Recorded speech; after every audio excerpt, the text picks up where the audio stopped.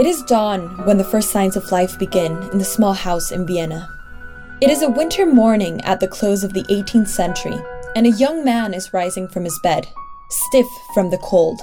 The immigrant son of a drunken, abusive father, he escaped to the city at the age of 21 to pursue a career in music, and is already renowned as a virtuoso pianist. He dresses and walks to his kitchen, where he places a glass jar on the wooden tabletop and counts out precisely 60 beans of coffee, one by one. A minute passes. He places the beans into a French balloon coffee maker, what we would now call a siphon, and prepares the hot drink that will sustain him through a morning of brilliant creative work. This man will go on to compose some of the greatest music ever written. His name is Ludwig van Beethoven.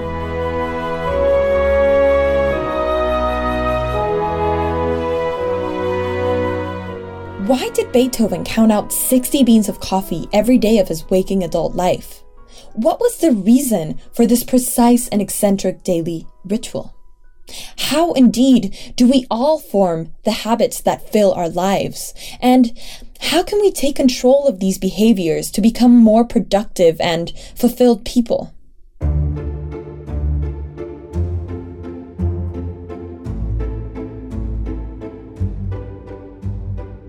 I'm Rosario Lebrija Razbetayev, host of Found in Conversation, a new podcast brought to you by the Pictet Group, sharing ideas and insights for understanding and improving the modern world. Today, we're investigating the science of habits and behavioral change. As the coronavirus pandemic continues and we adjust to life in a new world, our old familiar patterns of behavior have been disrupted. From how we commute to work, to how we exercise, socialize, and even educate our children. At times like this, change can feel like something that happens to us. But in this episode, you can discover how to take control of change for yourself. We brought together BJ Fogg, the legendary Stanford researcher whose class inspired the founders of Instagram, creator of the Tiny Habits method of behavioral change, and the author of a new book with that same name.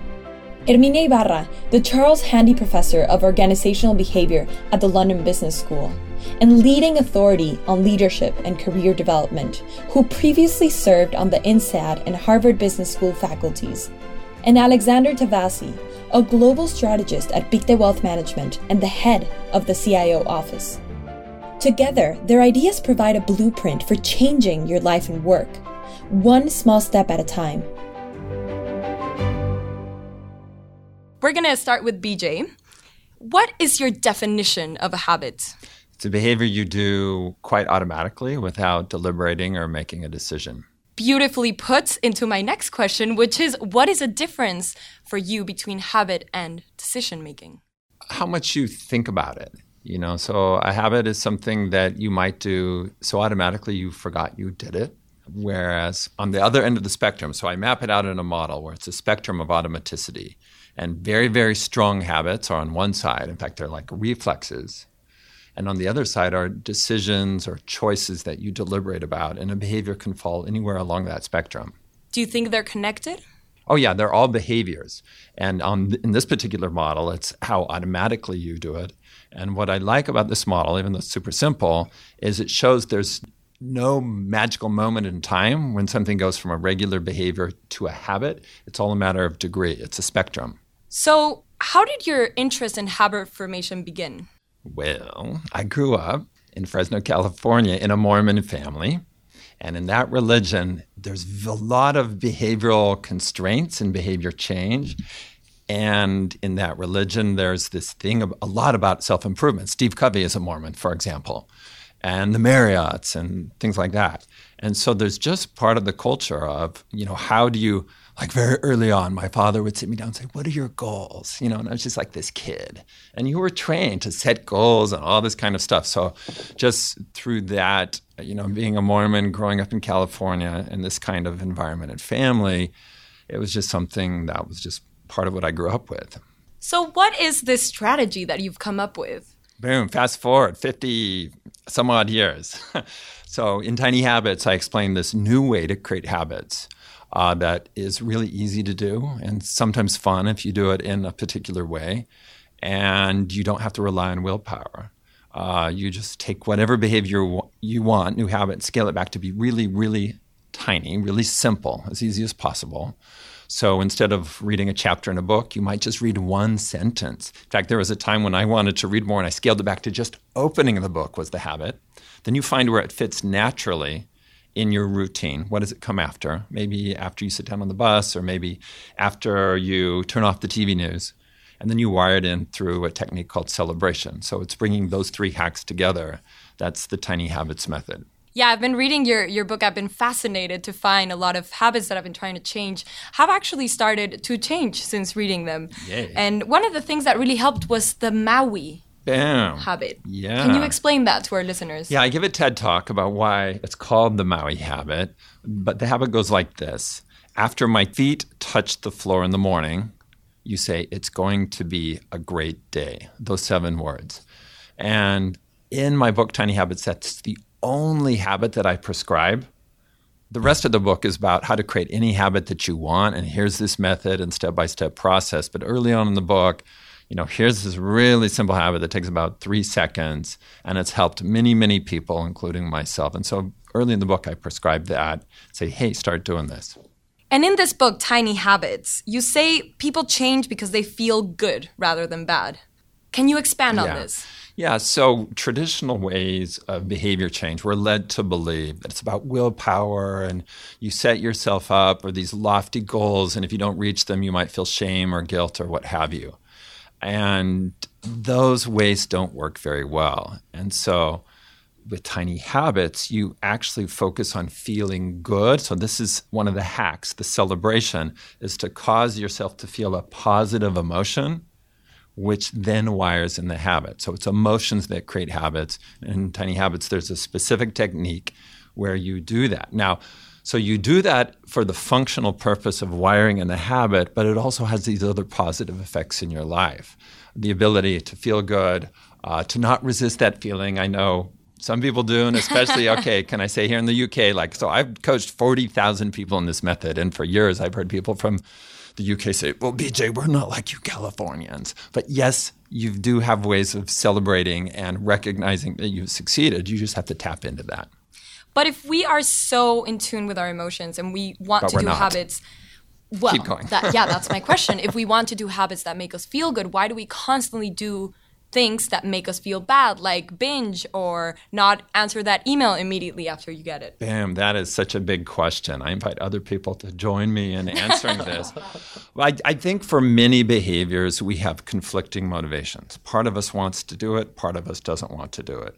We have hope that if we do X, work out, we'll feel better. We have fear that if we go to the gym, we'll look stupid. So there's conflicting motivations. And I think that's just the reality of many types of behaviors or habits that we either have or we want to have.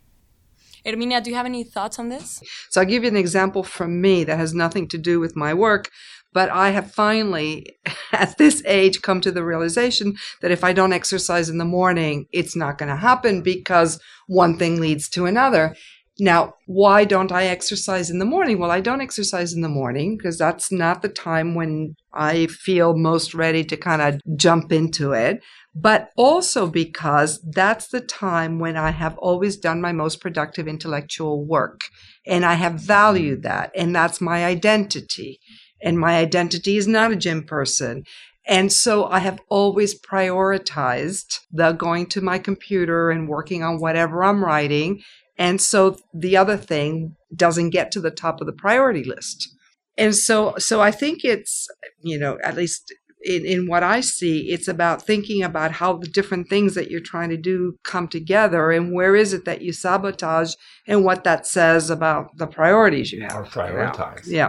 What are some of the craziest habits you've tried to create in your research? Can I confess one that I'll be embarrassed about later?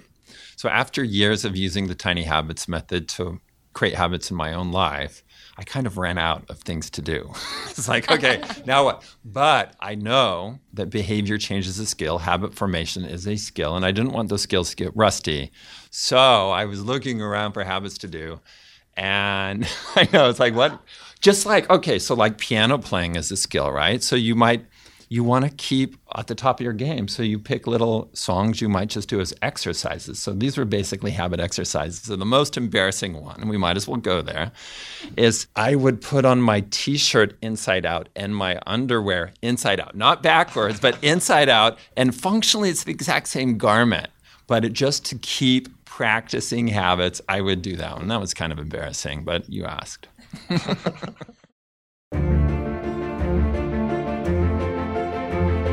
Great thinkers throughout history have followed BJ's anchor moment of habit formation, a natural place in your current routine that triggers a new habit.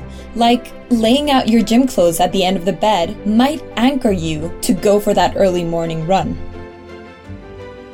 The father of psychoanalysis, Sigmund Freud, had a particularly eccentric anchor for brushing his teeth.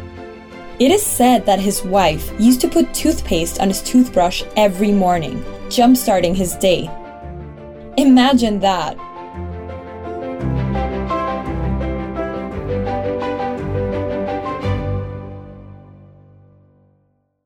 So let's move on to Herminia. BJ's work is all about changing your life. And your work might not deal directly with habits, but you are in the research of changing your life and changing your career. So tell us a little bit about your work around career development and specifically whether you think this has anything to do with habitual routines. Of course it does. So what I do is I look at how people make big transitions in their professional life. And that could be moving into a different line of work. That could be doing a major career change. A lot of people become unhappy in what they're doing and want to do something else. Most recently, I'd looked at how people step up to a bigger leadership role and how they shift from contributing more as an expert around the content to how they start to contribute around leading people and leading organizations. All of those things are big changes in that they're big changes, but they're also small changes in how you, what you prioritize, what you value, how you see yourself adding value.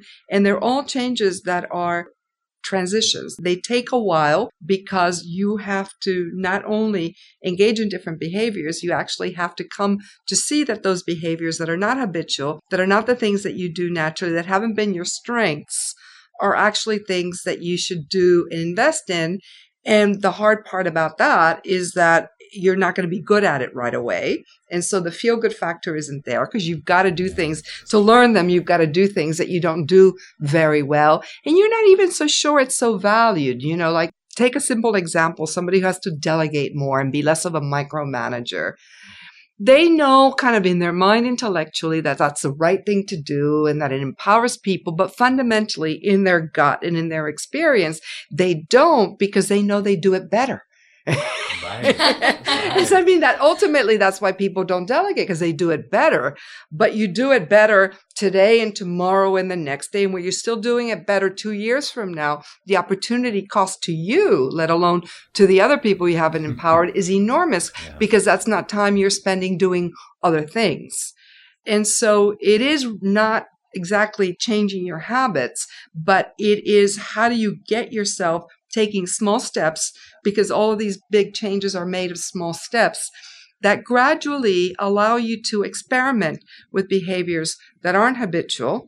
And as you start to get good outcomes from them, good experiences, it is that actually leads you to change your mind about whether it's a good thing to do or not really. And how would you say you would get the motivation, even if you don't have the feel-good feeling, how would you get the motivation to do these acts? Hitting your head against the wall a lot. Usually it's because you know something isn't working. You're getting negative feedback. It's obviously not working. And, the first reaction is it's not me, or I'm not good at that, and then after a while you start to say, well, maybe I should give something else a try. Yeah. I mean, Wow. that is ultimately where it starts. When people's sense of urgency about doing something different starts to rise, is when you start to get a little bit of traction. Now, like in your work, sometimes it comes because you've gone to a new environment and all of a sudden you see a great possibility that you had envisioned before, or you see or find a role model and you say, wow, that's a revelation. So there's lots of ways it happens, but oftentimes, at least in what I see, is you're tired of repeating the same mistake or doing the same thing and expecting a different result. A big part of your book, Act Like a Leader, Think Like a Leader, is about having the courage to do these new things. And you talk a lot about this theory called the outside principle, which I found intriguing. Can you expand on that for us? Yeah, and it just basically means get out of your head and try things out. And, it's a lot of what we call today fast prototyping, but with yourself. And so rather than try to figure out in your head, okay, this is the new perfect career for me, or this is the kind of leader I'd like to be. It's all quite abstract. Actually take some steps, small steps, and see where they lead you and see how that feels and see if you want to take another step in that direction or go somewhere else. And ultimately, it's going to be your experience that changes your mind, that leads you to move in that direction. So that's what outside means. It's learning new things by doing new things, learning by doing, and letting that guide you. Because a lot of the things that the people that I teach and research want to change, they're abstract things. I want to be a better leader. What's that? Well, try maybe being a better listener, or try specific behaviors, and then see how that fits and how that works. And from there, develop your ideas about where you want to go. And let me call out some of the overlaps in our work along those lines. So certainly with Tiny Habits, you pick aspirations or things you want to achieve, and they can be big things. And then very similarly, it's try stuff out. And so there is an experiment of, does this habit work for me or not work for me, and so on. And then don't expect yourself to be perfect. As you do this, there's going to be twists and turns. And if you think you're going to be perfect, well, get rid of that idea, and you're going to figure it out by trying, and there's going to be mistakes, and you don't blame yourself for those mistakes. So that's at least 3 ways that the way we're looking at change parallels quite closely. The other thing with the small steps is in the people that I work with, they know some of these things are the right answer, but on the other hand, they're not so sure they really want to be that person. So for example, yes, I want to be more empowering but at the same time, I don't want to lose accountability, and maybe I need to be much more hands-on. So they're worried they'll go be too soft or something. And so the small steps approach actually allows them to not commit whole hog. I'm just going to try it out and see what happens. I'm not committing to be that person. I'm just going to play a little bit. I'm going to experiment a little and see where that leads me. Nice. I'm going to read a quote from your book that I found fascinating, and then I'm going to ask you a few questions on it. Inertia, resistance, habitual routines, and entrenched culture slow the participants' progress at every turn. So my main question here is, what do you think about following habits that you don't really know are inhibiting you? First of all. And second, do you think that certain habits keep you from growing your career? Right. So there's a lot in that. So in order to grow in your career, you have to grow. You have to stretch. And that means doing things that are new and different. Otherwise, you don't learn anything. So it's an interesting dilemma, because we talk a lot about focusing on your strengths, but your strengths can get you into a lot of trouble because they can blind you to a lot of possibilities that you never come around to developing. And so when you're working exclusively from your strengths, it becomes more reflexive. It becomes less conscious. You're kind of clicking into what you always do, and you don't necessarily notice that things are changing around you, and perhaps making some of those competencies or some of those strengths less relevant. So that's one way in which they get you into trouble. The other thing is, because most of the people that I work with are in organizations Organizations also have strengths and habits, and they get baked into what we call the culture and the way things are done. And those things also reinforce a set of behaviors that can be very counter to what it is that you're trying to change. If I can give you an example. I've been working a good bit on the whole transformation of Microsoft and what has happened. And what they've wanted to do very simply, as their CEO talks about it, is shift from being know-it-alls to learn-it-alls. Because as technology advanced and they moved out of the simply selling Windows boxes, they had to learn to do stuff they'd never done before, but they were such a perfection-oriented culture that they couldn't make that shift. And so a lot of the things they tried to do failed. So they start, okay, we're going to operate differently. We're going to ask more questions. We're going to tolerate more mistakes. We want to actually encourage certain kinds of failure that come from experimenting. So they're chugging along, and you see these senior leaders very wholeheartedly wanting to do this. And all of a sudden, they start seeing everything about how we operate reinforces being the smartest person in the room. For example, the way we do business review meetings, we prepare for 3 months for something that needs to be a perfect performance rather than being an exploration of why are we being successful here and less successful there. And so they started to see that these habits are baked in, and your own competencies and habits get reinforced because the organization wants you to do it. It wants you to deliver value. It wants you to show what a good member you are, how well you know how to play their games. And so that's when it gets very dangerous for everybody. That's very interesting because in the financial industry, the road is paved with companies which were unable to change. Because the cost of change was seen as something so difficult to engineer initially, and the company kept doing what they used to do very well. But when the world changed, when the industry changed, they failed. And some of them have disappeared. The opportunity cost of doing what you're not great at is huge. Absolutely. And so you don't pay it until you fail very, very miserably. Well, and the personal price. So one of the studies I did with Tiny Habits was to help nurses and people working in emergency departments change their behavior to reduce stress. And so as I went in and as we were preparing to launch the study and the training of these people, what I discovered is that it was part of the culture. They do 12-hour shifts. Part of the culture was not to take bathroom breaks because that's how they were showing they were working so hard and serving the patients. And they, as a collection of people, thought, well, if I don't drink any water, then I won't have to go to the bathroom. So it led to them depriving themselves of water, so they didn't take bathroom breaks, so they looked good to each other, but the result of that, and they knew this full well, these are nurses, that they would just, it had physical toll on them, not just while they're at work, but at home. And so part of the training was to help them kind of untangle that and get rid of that status of never taking a break or never going to the bathroom and encouraging taking sips of water. So yes, institutionally, but also there's a personal toll to some of these things that are just, huge, they knew better, but it just wasn't, they didn't want to have low status. Ask your colleagues to come to a meeting when they ask you, what should I prepare? And the answer is whatever you think is going to be necessary. And if you have nothing, don't prepare anything. That's surprising how the dynamic of the meeting completely changes. And the willingness to contribute completely changes as well. Have you done that? Yes, that's fantastic. Well, this is a great transition. I want to move on to you, Alexandra. Thank you so much, Herminia. What is your experience with habit formation and personal growth? I think initially you need habits because when you come from your studies and you join in your organization, you have to understand how to behave.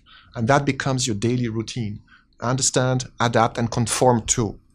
That's the initial stage of your career. But then afterwards, that can be a big break to your career because what you have done, of course, is changing. People may ask you to have leadership or to have teams. What you used to be good at is not what is required for the next step. And then you have to change those habits, understand what is going to be the next step, and allow people to delegate and to come to the board with new ideas. And I think this is just essential. And specifically, what is your experience in habit formation in the financial industry?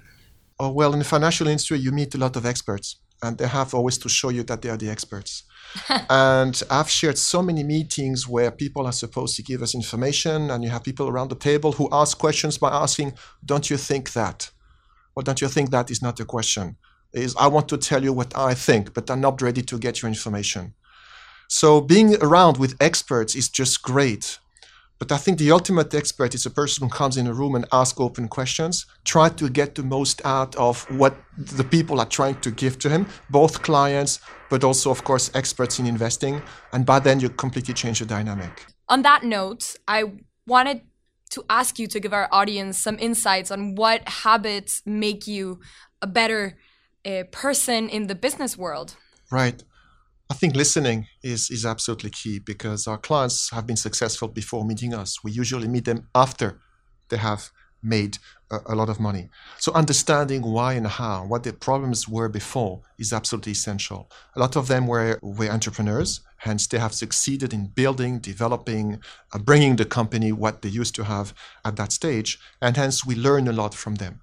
So I would say the half of our job is to bring people insight in the financial world, try to find the best solution for them, but we do get a lot from them as well in the interactions we have with our clients. Let me build on that a little bit. So we're having this discussion in a beautiful room here in London, but just outside there's some construction going on, so you may hear the pounding. And I think it does relate to habits and the balance between habits and improvisation or innovation in a really good way. You know, you build a structure like they're building by us, and by building a structure, creating an environment, you instill certain kinds of behaviors that become habits.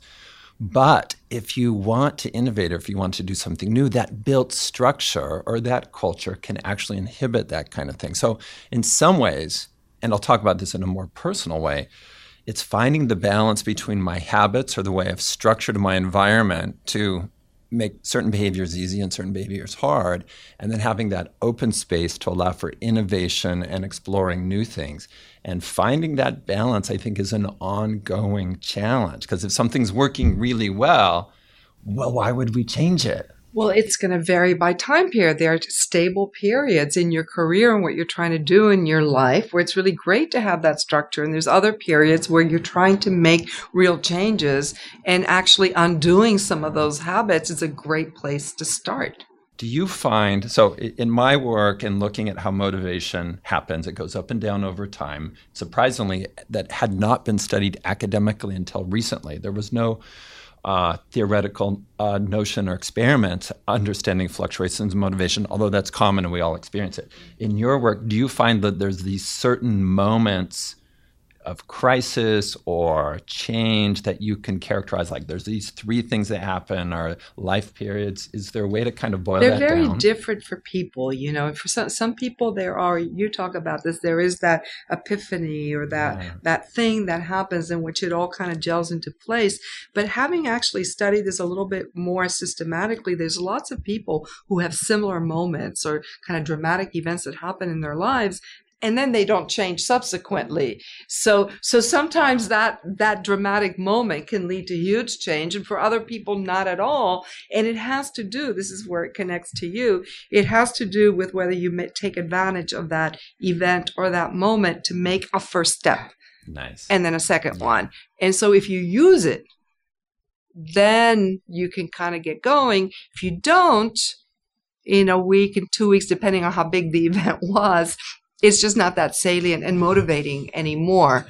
So in my work, I talk about that shift as motivation wave. Yeah. So calling it the motivation wave.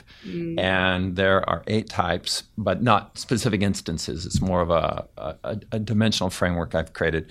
And very much like you're saying, the wave can be there, the energy can be there to surf, but you may not have the surfboard, or you may choose not to, and the wave will just pass under you. Whereas in a different situation, it's like, boom, I'm here, right time, right place, right, motivation's exactly. up. Boom, I'm going to catch that wave and I'm going to go somewhere.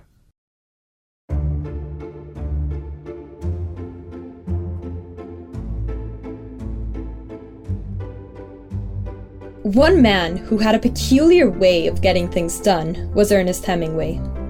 One of the world's most succinct storytellers of all time, Hemingway found it very difficult to concentrate while sitting at a desk. To counter this, he made it a habit to write standing up, facing a chest-high wooden bookshelf where he would place his typewriter and a reading board. Hemingway certainly did not have a health and safety official assessing his workstation posture twice a year, but he must have realized that working while sitting down was not good for his productivity. As we all struggle to find new routines in our new working from home realities, we might learn something from this infamous early adopter of the standing desk. Incidentally, Winston Churchill was another. So, Alexander, do you think we should all be consciously trying to challenge our habits? I think it's essential. I'll give you a very clear example, and that was back in 2008, 2009. We had a major financial crisis. Those who couldn't change their habits missed it and probably had very big problems in terms of investment. The way we used to work is not valid anymore today. Things that were not supposed to happen were repeated many times over a few years, so you had to change it. But that means you have to change the way you look at markets, the way you look at your financial results, but also the way you manage people. We were talking about it. We have a whole new generation of people who are entering the workforce, who were not there 10 years ago. Their way of interacting with people, of communicating, has nothing to do with the previous generation. So if you don't do it, most likely you're not going to be an effective leader, and that has consequences for how you run your business, of course. And I'm chuckling a little bit because these are like my students going to the workforce. It's that age, and they have different expectations, you know. Completely. But at the same time, I've never seen a generation of people so ready to accept, to have no preconceived ideas. So it's a fantastic job to work with those people because they bring a lot to the whole conversation, to the experience. So is there hope of better habits being formed? I hope so. You know, I'm really mixed on this. So, you know, you talk about, you know, students I teach at Stanford and where they're at, and I rewind, 20 years when I started teaching there, and they're different people. I hate to say this, there's much more hand-holding needed today to those students. Safe spaces. Yeah, and it used to be like, here's the assignment, turn in your homework, I'm not following up, you'll just fail this if you don't turn it in. And I've learned, maybe I've been reprogrammed, re-habitualized, that I'm going to be a little more accommodating, which I wouldn't have ever dreamed of, in 1999. But I think part of it is just seeing what's going on with social media and how that is so different in their lives than the way it functioned in my life, and what the expectations that set and the pressure that it creates for them. And it's just different. And so I try to be empathetic and not be judgmental about that and it came to me pretty early, like when Facebook was pretty early and I was exploring that in my lab, in my class, one of my students made clear to me, and this would be like 2006, we are always being observed. We can't go to a party and just let loose because there's going to be a picture and it's going to be posted to Facebook. And that floored me. It's like, you're college students. And it's like, yeah, no, we always know we're going to be watched. So that was a surprise, but it's like, yeah, that's what's happening. And then the next thing, when I went to my class and I said, well, how do you deal with this? Their response at the time was, well, when something gets posted negative about me, I just flood the channel with positive things so the negative thing gets diluted.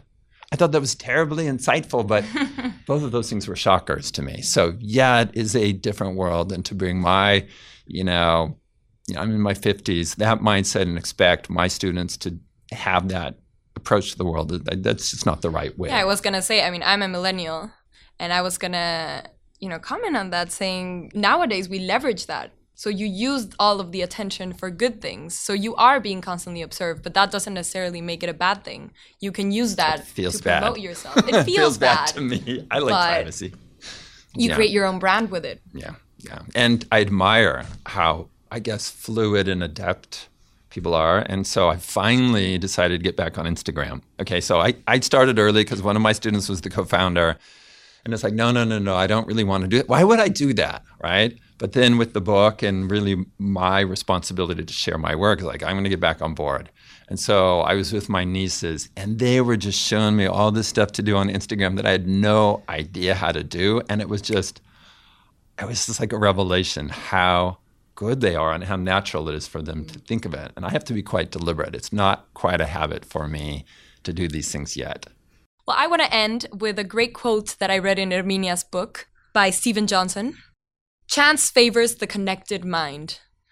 Do you have anything to say to that before we finish? Well, what that refers to is how much we get out of our relationships with people, and the extent to which a lot of our ideas and opportunities and serendipity come through the networks that we have, the relationships that we have, and how important that is for anything that has to do with creativity or innovation. Anything to say, Alexander? I think the network is absolutely essential, but you have to give as much as you can get from it.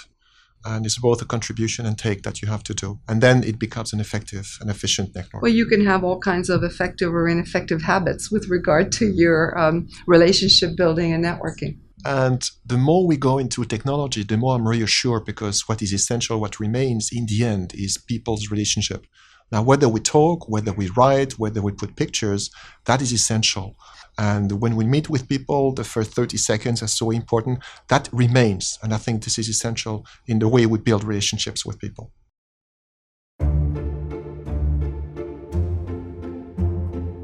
This week's guests on Found in Conversation were BJ Fogg, Hermina Ibarra, and Alexander Tapasi. This series is brought to you by the Pictet Group in collaboration with the How To Academy, London's premier public forum for sharing global thought leadership. Executive producers are me, Rosario Lebrija Razvetayev, and Vasily Christodoulou, with Stephen Barber as our editorial advisor. If you enjoyed this episode, please rate, review, and subscribe wherever you get your podcasts. In the next episode, we'll explore the uses and abuses of big data with award-winning novelist Joanna Gavena, computer scientist Eve Alexander de Montjoy, and Pictet's Chief Data Officer, Marie Nemund. Thank you for listening.